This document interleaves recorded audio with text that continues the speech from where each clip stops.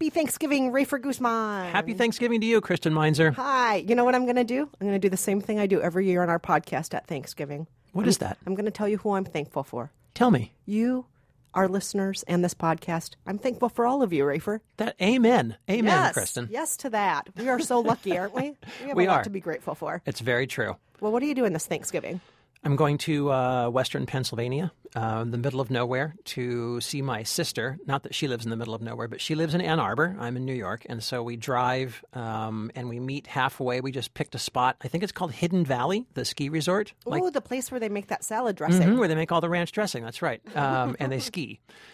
So we're going there and we're going to hang out, have some turkey, some pie. Our kids are going to mess around together, and that'll be it. How about you? Oh, that sounds great. I'm going to a Friendsgiving this year. Nice. And I go to Friendsgiving almost every year. So this year we're heading to a friend's house that has the theme Lebanese food. And we've each been assigned different Lebanese foods to bring. So what are you bringing? I'm excited to see what that is. Oh, I have the easiest task. I have Lubna cheese and bread. Bread and cheese. Good. Perfect. And then Dean, my boyfriend, his duty, booze. Oh, that's perfect. So we have the easiest job. It reminds me of like the assignments my mom used to get at the family gatherings because everyone knew my mom didn't cook. She always had 2 assignments: rolls and booze. Good. Rolls and booze. I could do at least one of those. Yes. Well, I know a lot of people also on Thanksgiving like to go to the movies. I frequently go to the movies on Thanksgiving. Yes, indeed. I used to before I was a movie critic. Now I don't. And there are a lot of movies hitting the theaters this week. We're going to talk about a few of them, including Carol, Creed, The Good Dinosaur, and The Danish Girl. And we have an interview coming up with the screenwriter of The Danish Girl. We'll get to all of that in just a moment, but first let's introduce ourselves. I'm Kristen Meinzer, culture producer for The Takeaway. And I'm Rafer Guzman, movie critic for Newsday, and this is Movie Date. Double feature ticket to the afternoon show. What's the point of laughing? Even the lights are low. Well, let's start off with one of this week's big Oscar contenders, Carol, directed by Todd Haynes, based on the semi-autobiographical novel, The Price of Salt by Patricia Highsmith, who we all know from The Talented Mr. Ripley. Yes. So in this film, we follow Carol, played by Cate Blanchett, a soon-to-be-divorced woman in the 1950s who smokes and drinks and is impeccably dressed. Yes. And she's sophisticated. She's a mother of a young daughter. And she meets one day in a department store a beguiling young woman named Therese, played by Rooney Mara. And there are some sparks, you might say. Here's a clip. So I'm sure you thought it was a man who sent you back your gloves. I did. Thought it might have been a man in the ski department. I'm sorry. No, I'm delighted. I doubt very much I would have gone to lunch with him. Oh, your perfume. Yes. It's nice. Thank you. Harge bought me a bottle years ago. Harge is your husband? Mm-hmm. Well, technically, we're divorcing. I'm sorry. Don't be. So some sparks fly. Some interest is there. You wouldn't say it's an overwhelming, like, oh my gosh, I see you and I need to tear your clothes off now. It's a little bit more subtle, but it's still obvious there's something between these women. They get to know each other, and then before you know it, they're getting to know each other very, very well. Yes, indeed. Yes, they are. So, Rafer, what did you think of this? Well, I like Todd Haynes, the director. He did Safe and a film similar to this, Far From Heaven. Yes, with very Julianne similar. Moore. She played in that film. Julianne Moore played a woman who was married to a gay man, a closeted gay man. And in that movie and in this movie, he's going for this Douglas Sirk style, which he loves so much. Douglas Sirk did Imitation of Life. This very glossy, beautiful 50s look, and yet, even though this movie is very gauzy and dreamy and beautiful looking, it tackles these very tough issues, which is the kind of thing that Douglas Sirk did back in the 1950s as well. I like all that.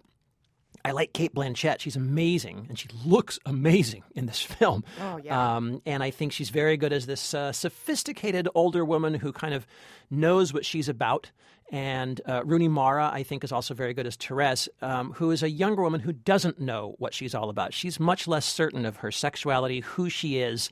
It's a dynamic I've seen before, I think, in gay movies. I was thinking of High Art and Brokeback Mountain, both of which you have these older, or at least sort of more certain, more confident people who are trying to get this other less confident person to kind of acknowledge themselves and become themselves.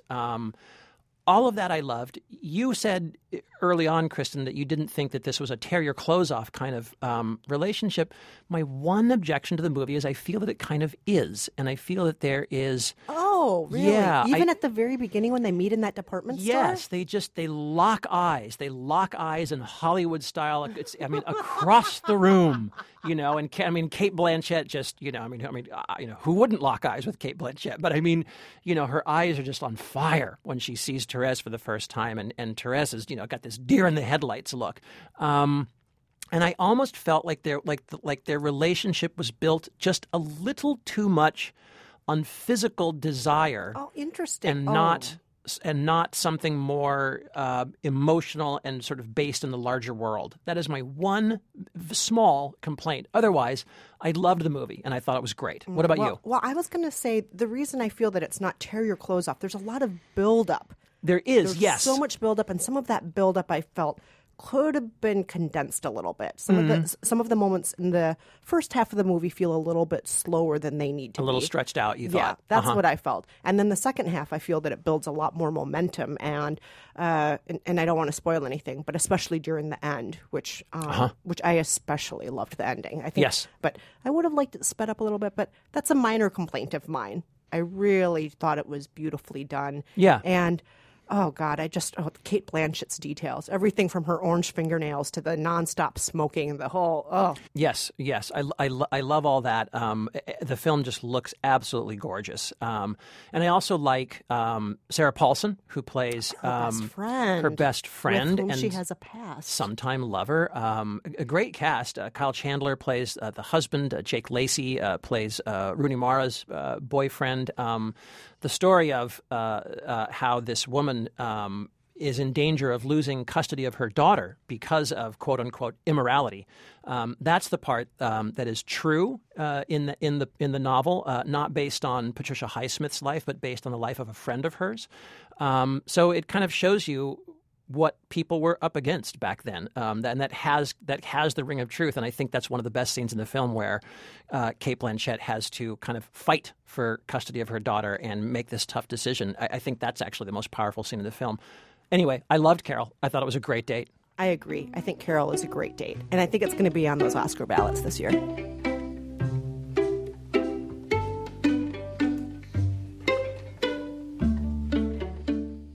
So next up is the latest Disney Pixar film. It's the second Disney Pixar film this year after Inside Out, which came out earlier. This is The Good Dinosaur. This is a story of Arlo the Apatosaurus, who lives in a kind of what-if world. What if that comet that killed the dinosaurs just passed by and the dinosaurs lived? So Arlo and his family have become almost human in the way that they live in the world. They're farmers. They irrigate. They sow seeds and plant corn, and they harvest, and they put the corn in little stone silos. And Arlo is the runt of the family. He's supposed to kill this corn-eating varmint that's been plaguing his family, but it turns out to be a little cave boy, very cute little guy, and he doesn't kill him. The two of them wind up getting swept down a river. Arlo is separated from his family, and soon he and the cave boy, who he nicknames Spot, have to find their way back home. Here's a clip. I got a job for you. I'm not really good at jobs. I need you to keep on the dodge and sidle up the loblolly past them hornheads, just hooting and hollering and score off them rustlers. We'll cut dirt and get the bulge on them. What? He just wants you to get on that rock and scream. But who's out there? They'll come right at you. You hold your ground. Don't move. Don't move? What if they have claws and big teeth? So, Kristen, for my money, I'll say two things about this film. One is I think it's the most technically dazzling Pixar film ever made. The scenery in this, and you can see it in the opening minutes of the film, is just extraordinary. There are these photoreal images of meadows and sky and mountains. The ocean in this film, I would swear to God, was just a real ocean. It's extraordinary.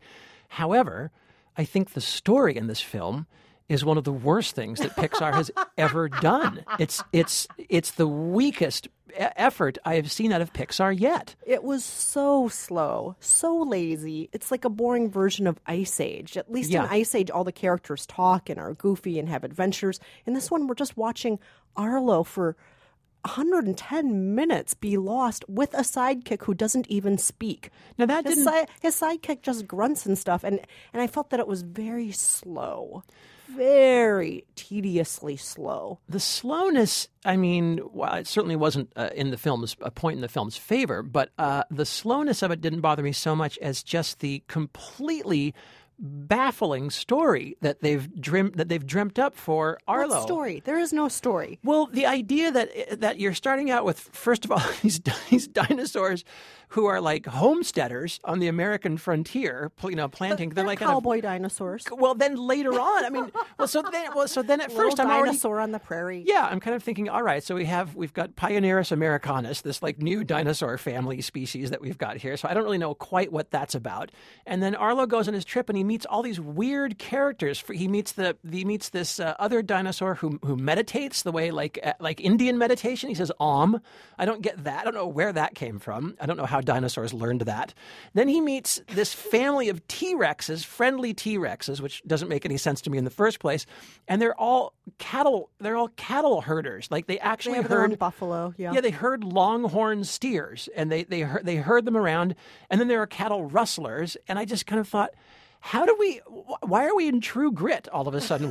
How did we get from the Ice Age movies to Shane? And what is Sam Elliott doing his cow punch, full on Sam Elliott cowboy mode? The whole thing was so confusing and misbegotten to me. This thing was written by 5 different people, including the director, and I think it shows. Written by committee, it sounds like. Yes. I think it's just a mess, and I have heard that there were problems in the making of this film, that it was written and scrapped and rewritten, and I feel like you can see it.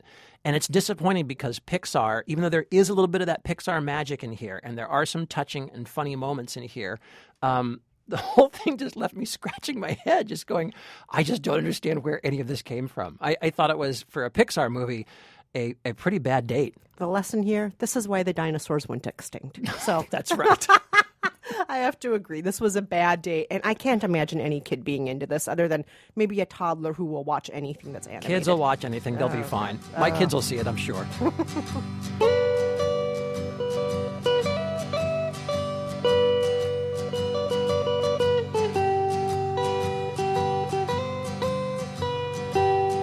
Well, let's move on to the movie that might have the biggest wide-ranging crowd appeal because it's part of the Rocky franchise. Rocky, the franchise that's been around since I've been alive. So in this film, I'm not sure if all the listeners out there know all the Rocky story, but Rocky had an adversary who eventually became a friend named Apollo Creed.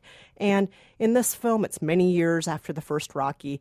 Apollo Creed's illegitimate son Yes. is now grown. He's decided, I want to be a boxer. Apollo Creed is dead at this point. He wants a mentor. He tracks down Rocky Balboa to train him. He introduces himself like this. Yeah, he's great. He's a perfect fighter. Ain't nobody ever better. So how'd you beat him? Time beat him. Time, takes everybody out. It's undefeated. Anyway, I got to lock So when up. Mickey died, he came and talked to you, right? Talked you out of quitting, took you to L.A., trained you, brought you back. How do you know all this? How do you think? What are you, like a cousin? He's my father. So Rocky's like, oh, what should I do with this kid? Okay, you know what? I guess I will train you. And then they go on a journey together that involves training, involves boxing, involves a little bit of taking care of each other at a certain point, and then also realizing what family is. And so it does have, those attempted lessons at connection and love and having a heart and so on, while you're just beating the crap out of each other, of course, right? and did you buy that, Kristen? I sure did. Really? I did. I will confess, it might have been the result of going in with such low expectations because Rocky Balboa, the last film, was so abysmal. Whew. It was just so absolutely horrible that I thought anything was going to be a surprise that was better than that.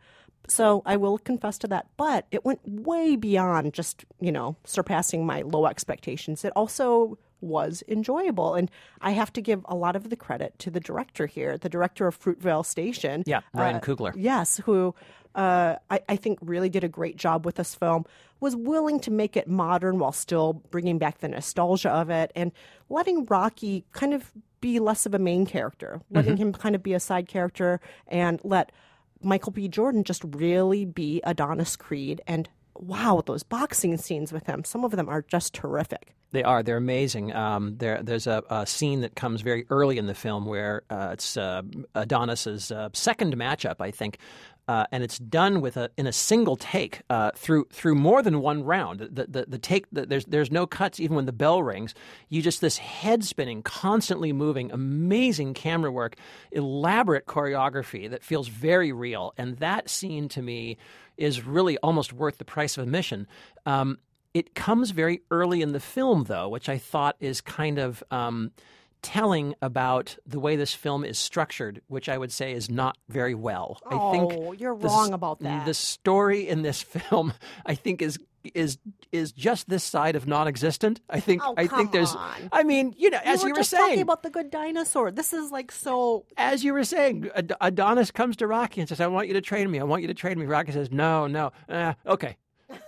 And that's really it. And then he starts training him. Their opponent, Pretty Ricky Conlon, played by a real-life UK boxer, Tony Bellew, their British opponent, he's a formidable opponent, but there's nothing interesting about him. There's nothing thematically resonant. There's nothing emotionally resonant about that fighter. So when the big matchup comes, it's great. It's intense. It's, again, extremely well-directed and really well-edited. But... am I feeling that there's something major writing on this fight? Not really, not the way I did in the first Rocky or even the second Rocky.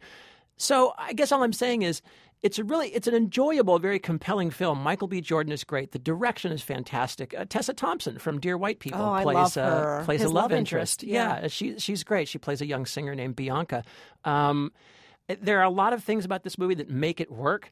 As a story, I feel that it's a little wobbly. And so I felt like I docked it a couple points for that. But I still think it's a totally good, solid date and a pretty good entry in the Rocky franchise, which has certainly had its ups and downs. Oh, yes. I totally agree. And I wouldn't be surprised if there's going to be another movie after this. But I think they should end on this high note. If they can end on this high note. One last thing I just want to ask you, Rafer. Did you get a little bit excited when you heard the Rocky theme song before the final fight? Sure, yeah, of course. I think this is going to be a Thanksgiving hit. I really think it's going to be a Thanksgiving hit. It very well could be. I think it's a great day. All right, well, stay with us because coming up, we're going to be talking about the Danish Girl and talking to the screenwriter of the Danish Girl.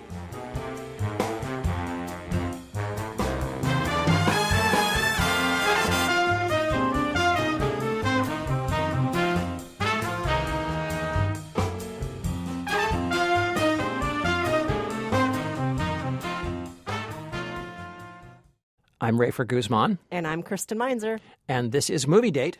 And next up, we're going to be talking about The Danish Girl. That's the new film with Eddie Redmayne playing Lily Elbe. She was born a male, became an artist, and then became one of the first transgender people to undergo sex reassignment surgery in the very early 1930s.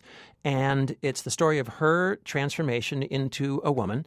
It's also the story of her wife, played by Alicia Vikander, who stuck with her through much of this ordeal that she went through. What was it about him? I don't know. But we went for coffee, and after, I kissed him. And it was the strangest thing. It was like kissing myself. Kristen, you got a chance to speak to the screenwriter of The Danish Girl, which I should say is directed by Tom Hooper. Yes, who directed King's the Speech? Oscar-winning King's Speech. And I do think this one has very major Oscar-winning potential. Oh, absolutely. It's getting a lot of Oscar buzz already. And I think a lot of that has to do with Eddie Redmayne's transformation. When people Yes. see Eddie Redmayne as Lily, I think people are just wowed, like, you're a beautiful woman. Yes. Look at how you did that. But I also thought Alicia Vikander was just terrific. She as is terrific. Gerda in this. She's so good.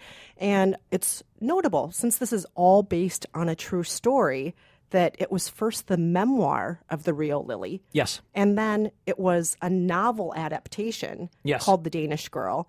And then it became the screenplay. So when I was talking with Lucinda Cox and I asked her about how familiar she was with all of the prior writings about Lily, and this is what she had to say. No, I was sent the novel with a view to adapting it. And, you know, when you're looking for material to work on as a screenwriter, it's kind of like panning for gold. And you know very quickly when you see it, you know, you sift away.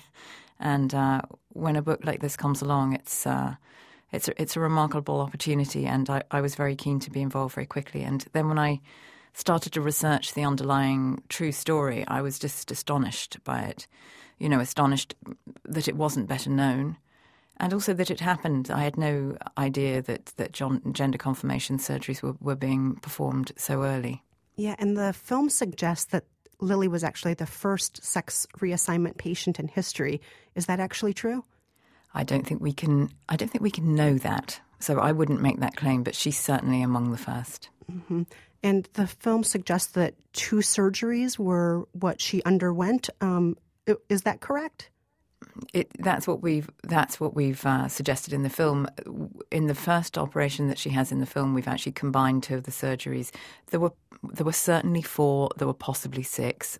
Nobody wants to see a film with 6 surgeries in it. And you know, some of those surgeries were correcting earlier surgeries, but it was without question a really grueling and difficult process, and a very dangerous process to go through at that time, given that there are no antibiotics and limited pain relief.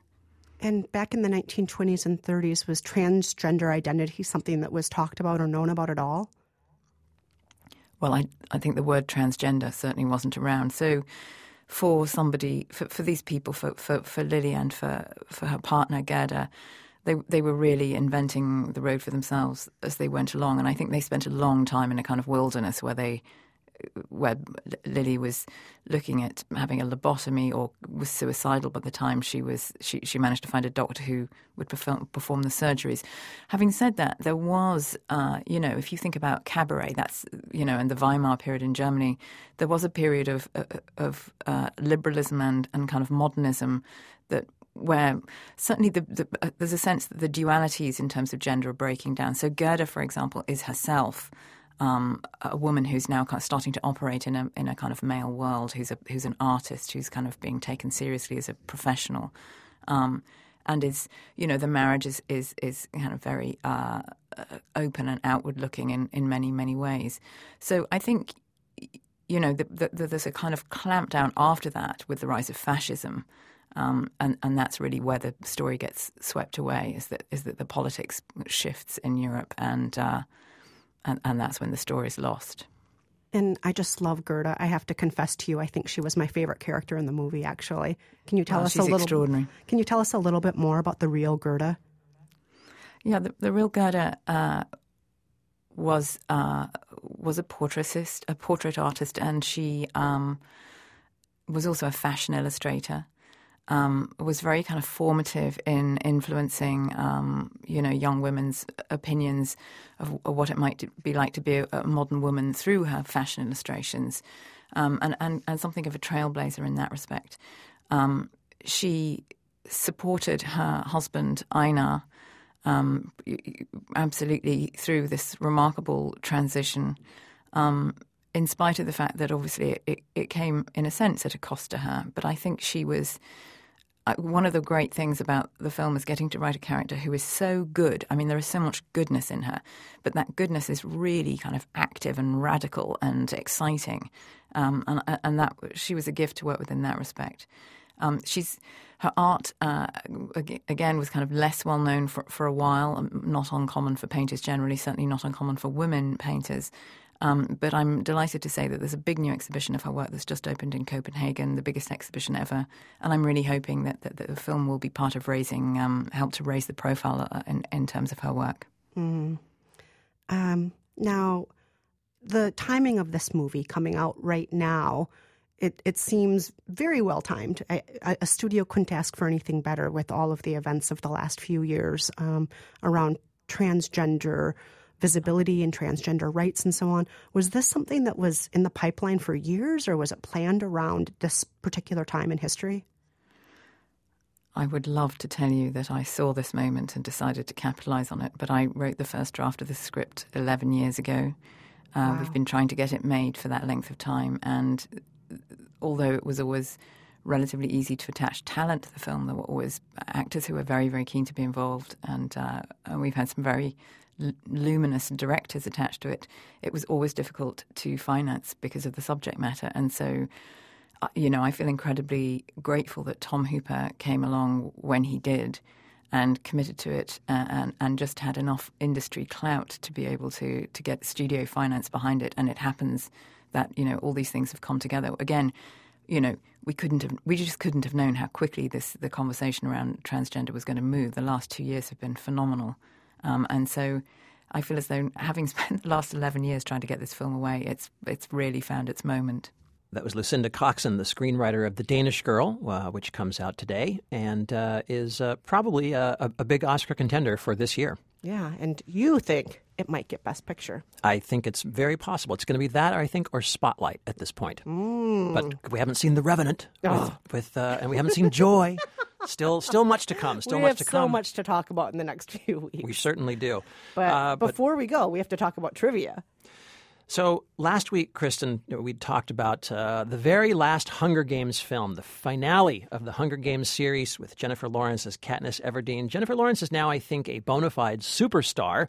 Once you get a name like J-Law, I think it signifies that you've really arrived. And we decided to go back through her filmography and find something a little less glamorous. And we played this clip. You made this for me. Yesterday. Come. Because there's more that belongs on a wall than Nora has a dead brother. Even if it is a big mess. It's amazing. Funny. I think it's a mess and you think it's amazing. And I think you're amazing and you think you're a mess. And you know what? I don't want to think anymore. God, that movie was awful. We asked you what that movie was, and not a single one of you either knew it or could be bothered to say. And the answer is none other than The Beaver. I think this speaks well to our listeners, though, Rafer, because the fact that they had the good sense to not see The Beaver means that they're all very smart. It's true. You can count yourself. Talk about giving thanks. It's horrible. Yeah. Let's just not even talk about that movie ever again. Let's all never right. speak of it. We stumped our listeners. So, Kristen, I think this week's trivia question might be a little easier. Tell us what it is. So this week, in honor of Carol, our movie where a shop girl named Therese meets the glamorous customer Carol, we thought of another movie where the romantic leads meet in a department store. Here's a clip. So really I'd better scurry. Well, maybe just a half a drink more. The neighbors might think, say, what's in this drink? Everyone knows that movie. I love that department store romance. Me too. Yes, let's all go to department stores and fall in love. It never gets old. If you know the name of that department store romance movie, give us a call, 5717-MOVIES. Or you can also message us at facebook.com/moviedatepodcast. I really can't stay.